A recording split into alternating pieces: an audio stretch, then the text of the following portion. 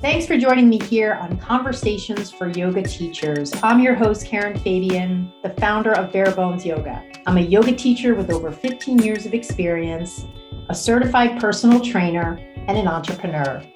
My mission is to help yoga teachers transform their teaching by mastering the fundamentals of anatomy.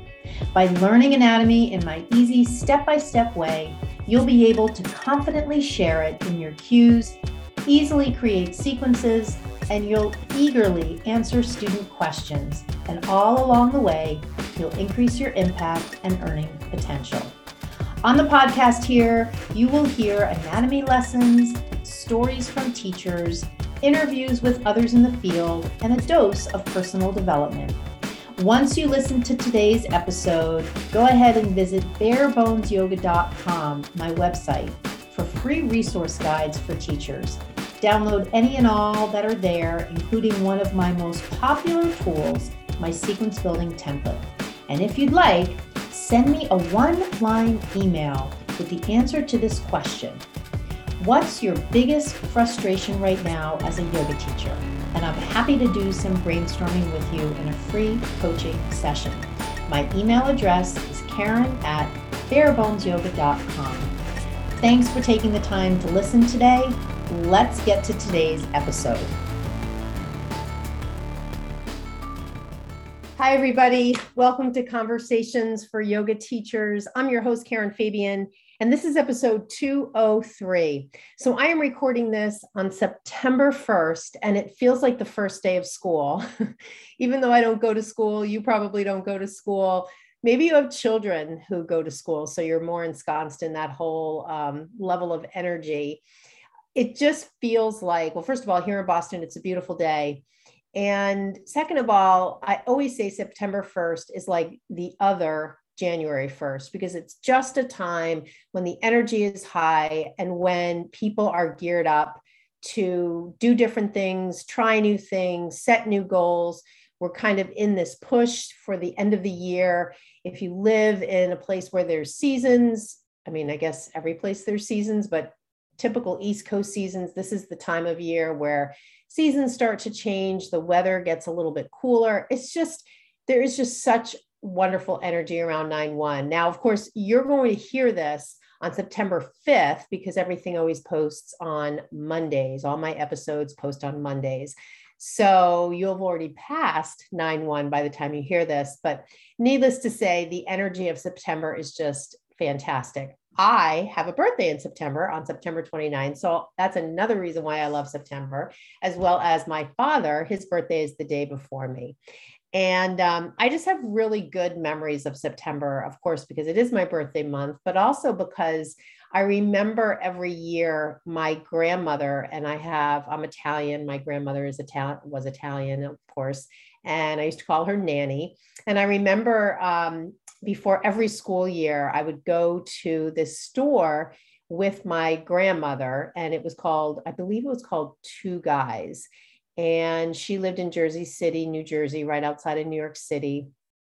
And she used to take me every year before the school year started to buy a new lunchbox. Now,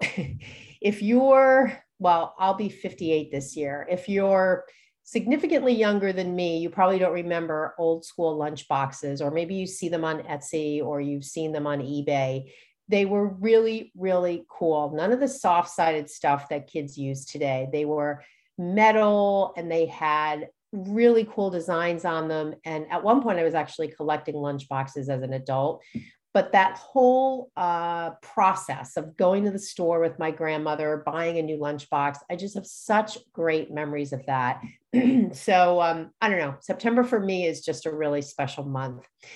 What I wanted to do for this episode, kind of piggybacking off this idea of fresh energy for the month, is specifically target this episode to new teachers. And I'm really going to be kind of heavily leaning into this over the next couple of months with my program, really targeting new teachers. And I'm going to tell you why I'm going to do this. Number one, I get so many questions from new teachers in particular. And in fact, the last handful of teachers who enrolled in my program were fairly new, meaning they had graduated from their 200-hour teacher training within the past year. And so one of the things I've had the opportunity to notice is the difference in mindset between a newer teacher and one who's been teaching for a while. And even though, as I look at those two groups of people differently than they might even look at themselves, what often I find is missing in someone who's been teaching for a while is somewhat less motivation to change their approach to teaching, even if objectively they recognize that there's a missing piece in their knowledge base and their skill base. And that's just something that I've noticed. It's sort of like if you've ever heard me talk about a muscle compensation. A muscle compensation is basically a scenario in the body where one muscle, for whatever reason, is not functioning optimally. And because of that, other muscles take over for that muscle. And the body just sort of works around the problem. We all have these muscle compensations, by the way, and it's not until we go to work with a personal trainer or a physical therapist because we're injured that these things come to the surface. And so that's why on some level, this situation, this mindset, this state of mind of more experienced teachers that I'm referring to could be something they're not even aware of. What they're often aware of, though, is they're not getting the kinds of jobs they want. They're not feeling the way they want to feel when they teach. They don't feel confident. They don't feel like they're making an impact. They don't feel like they're connecting with their students. However, they're, for numbers of different reasons, they don't feel an urgency to change the situation. And I think a lot of the reason for this is because when we teach yoga, it's not like there's the yoga police out there who's going to say, you're doing this wrong, you're cueing this ineffectively. There's a better approach that you could be using. There's none of that. Teachers, I don't know that this is a great metaphor, but I sort of call it the Wild West. Anybody can teach. You don't even need a 200-hour registration level with Yoga Alliance. Most people, of course, do have that. And even with that, there's really very little, if any, connection, or I hate to use the word oversight, but review, quality review, any of that happening out there. So teachers are teaching, and unless they're internally motivated to improve their skill set, to add to their knowledge base, it won't happen. Now, what I do find, though, is with new teachers, they're hungry. With new teachers, they're keenly and acutely aware of skills they don't have, and they're very willing to do what they need to do to change their situation. You know, if you use that metaphor of the muscle compensation, they're not yet, their body hasn't yet sort of in a not so healthy way acclimated to the problem of the one muscle. Their body's resisting it. Their body's telling them, you know, this isn't right. There's a better way here to do this. And the reason that I know this to be the case is because some of the Facebook groups I'm in, where there are hundreds of yoga teachers, almost all the questions are coming from new teachers. You know, because when you get to a certain point, it's kind of like, whatever. I don't know the answer to that, but is anybody really going to have a, you know, is there going to be any consequence to me not knowing? And that's sort of the issue at the heart of it with the yoga industry. Like, there really is very little consequence. And so it completely falls on the teacher, the integrity of the teacher, the motivation of the teacher to go ahead and move forward to improve their skill set, to improve their knowledge. So having said that, I want today's episode to be really targeted to new teachers. Now, of course, if you're more experienced, it doesn't mean that there's nothing for you to learn from this, or maybe something that is shared will hit home for you. I'm targeting this though to new teachers because this is really a group that's hungry for information. So again, we're looking at a newer teacher as someone who's been teaching less than 2 years, mostly within the first year of teaching, and has already taken a 200-hour teacher training program. So you're within a year of graduating from that program. Now, I want to focus also, there's sort of a distinction between actions to take, skills to have, and how you feel. It's sort of like, I remember somebody, actually, I think this came from my business coach. He was saying, in describing marketing techniques, he was talking about, oftentimes if people are dehydrated, they may have a headache. They don't always know, though, that they're dehydrated. They don't always know that's the source of the headache, but they definitely know they have a headache and they want to take an aspirin to cure the headache. And they don't oftentimes realize that what would really be helpful is to drink more water on a regular basis, to hydrate more regularly as a way to get ahead of it and resolve their problem of their headaches, their recurring headaches for the long term. And so this example I just shared allows us to make the distinction between a symptom and the problem, a symptom and the real problem. And this is a really common situation with yoga teachers. They're acutely aware of the symptoms. However, they're not always aware of the problem. And so when I talk about the symptoms as a yoga teacher, what I really mean is how you feel. Because how you feel when you teach is always a red flag or an indicator of something that should be addressed. And it's a matter of how are you going to dig a little deeper to find out the source issue, the root challenge, the root problem. And this is in large part what happens when you work with an experienced mentor, someone like me. I am able to be objective in my conversations with you. So you can describe the feelings that you're having. I don't feel confident when I teach. I feel really self-conscious when people are looking at me. I can't find my words. I stumble over sharing cues. I have all these thoughts in my head about all this stuff we learned in training, and I'm just not sure how to share it. I see people in different alignment in poses, especially when they don't look really comfortable, and I'm not sure how to help them. Like all of those things I just described are symptoms. There is a way to pull out of those symptoms what the problem is, what the root problem is, and identify some solutions to those problems. It's really hard to do that yourself.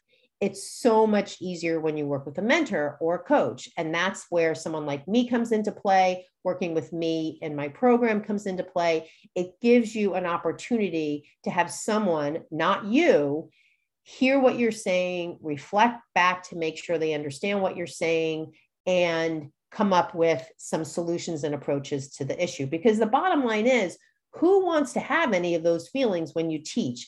It's not very fun. And in fact, it doesn't help you be an effective teacher. And that's why I say, on some level, as people don't address the root problem, teachers, they sort of get to a point, and this is where that metaphor of the muscle compensation comes into play, where they sort of just accept it.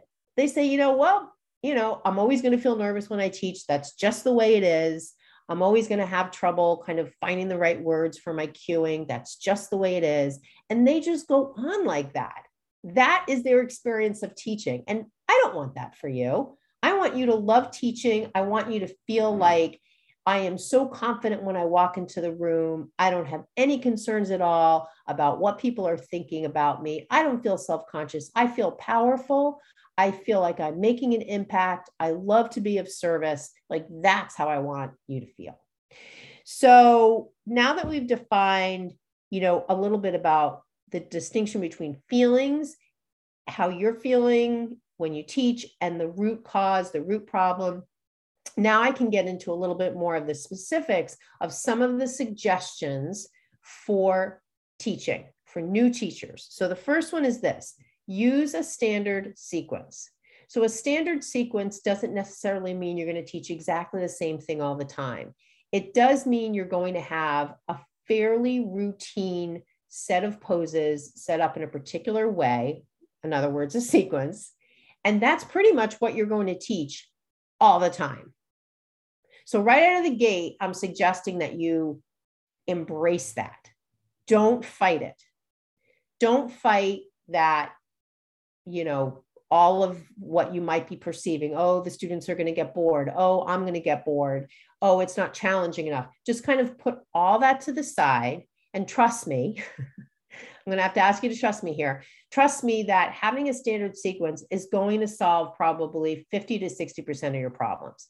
Because it's kind of like saying, I'm going to train for a marathon, but I'm never going to train in a consistent way. I'm never going to wear the same sneakers. I'm never going to wear the same clothes. I'm never going to use the same route. I'm constantly going to be changing it up. And it's very difficult to start to make gains if you're always changing the routine. And so one of the main things you can do to improve as a teacher, and it's not even really to improve, to build skill as a teacher, is to give yourself a consistent sequence that you're going to be sharing. Now, within the sequence, when you get to things like balancing, you may not teach exactly the same balancing poses all the time.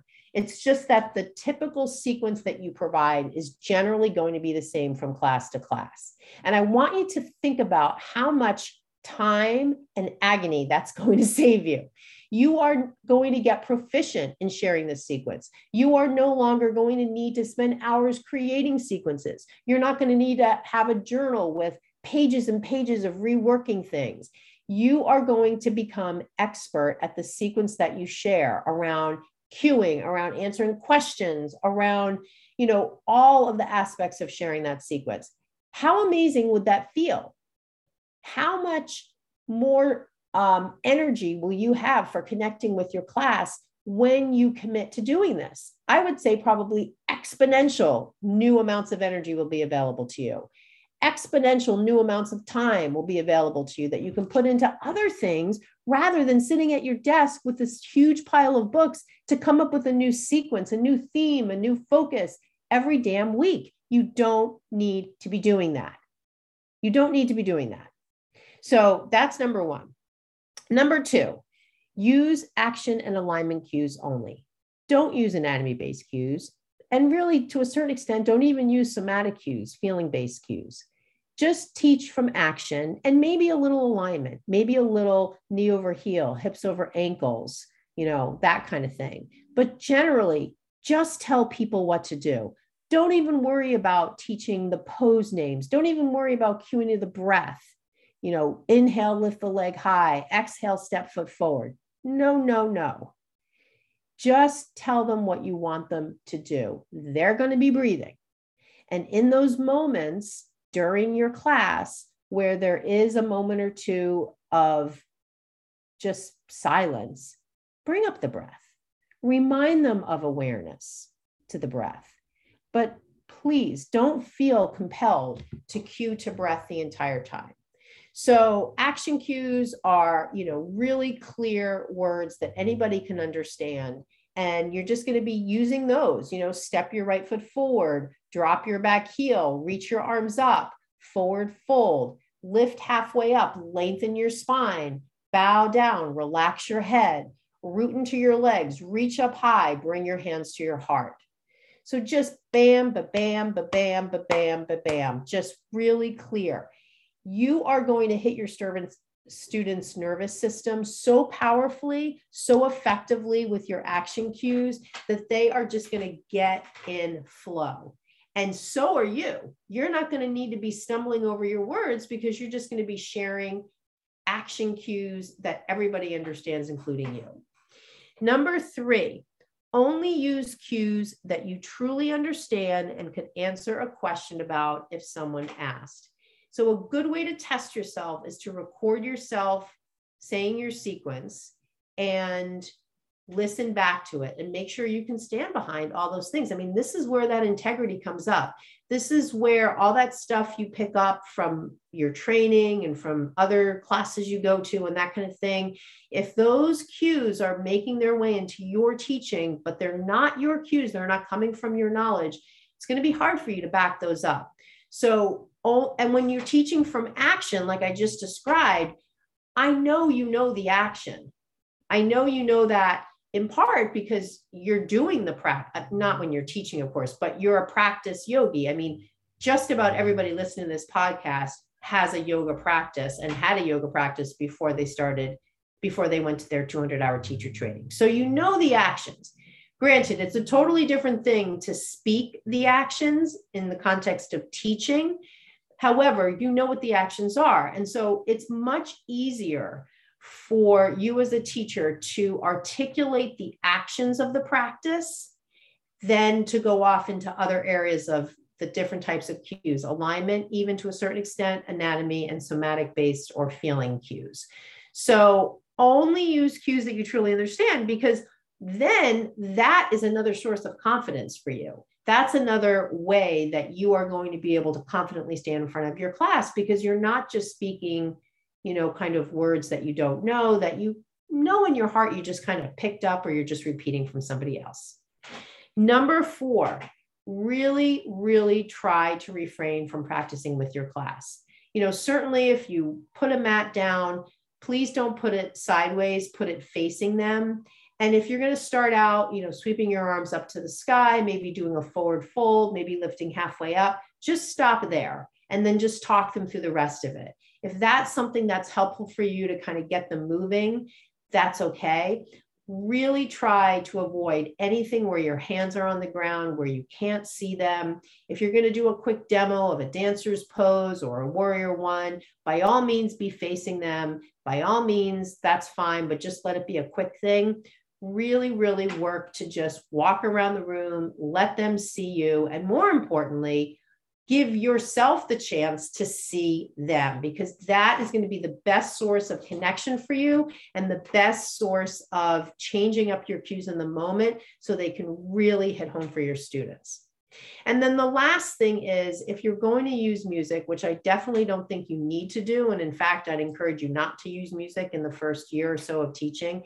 If you are going to use music though, have music without words and just pick a channel on one of these channels, one of these music services that you can just put on and play.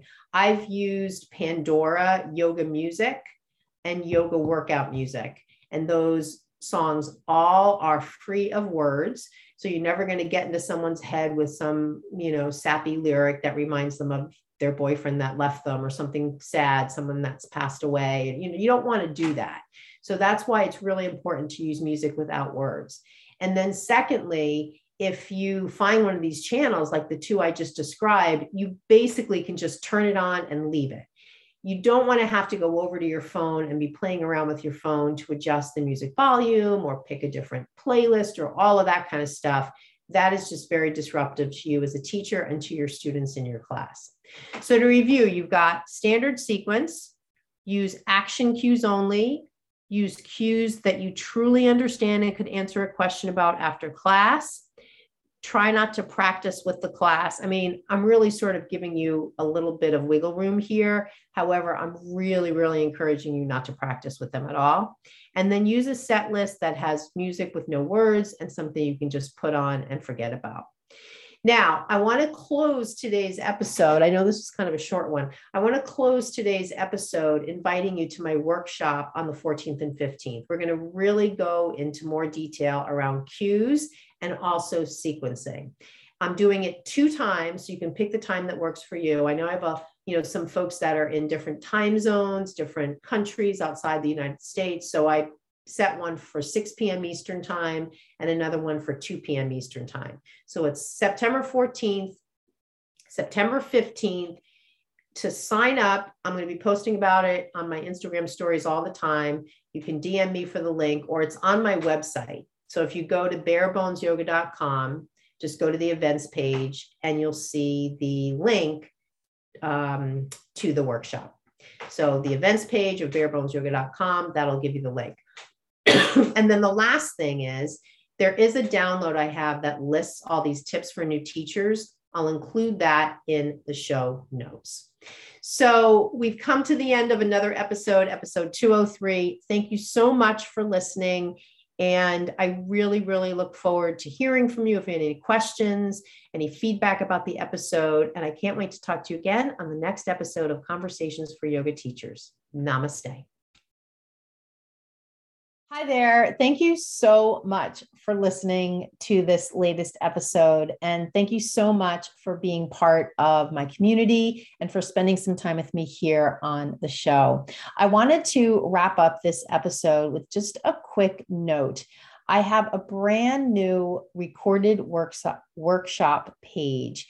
And I'm really excited to offer you an opportunity to watch recorded workshops whenever you want. I have the first installment of a workshop on the page on the website, and it is a short workshop all about how to give effective cues. And so all you need to do to watch this free workshop is go to my website, barebonesyoga.com, and you'll see the listing in the dropdown for recorded workshops. When you click that page, you'll see on that page the link to sign up to watch that recorded workshop. I'll be adding more workshops in the future to this page, and it's a way that you can access educational and growth information for teachers without having to make a workshop at a particular time. I love to get together with teachers live, both in person and of course online, which is where I'm doing most of my interaction with teachers right now. However, I appreciate that sometimes people can't make a workshop, or the time doesn't work for them, or they're in a different time zone. So I want you to know that this page can be a resource for you, so that as you're out there and you have questions about different things, or you have maybe a half an hour or 45 minutes that you want to devote to your continuing education as a teacher, you can just go to my website, pull up this recorded workshops page, and there will be resources there for you to take a look at. And all of the workshops that I share are all designed at, number one, giving you information, and number two, giving you the skills that come from getting that information.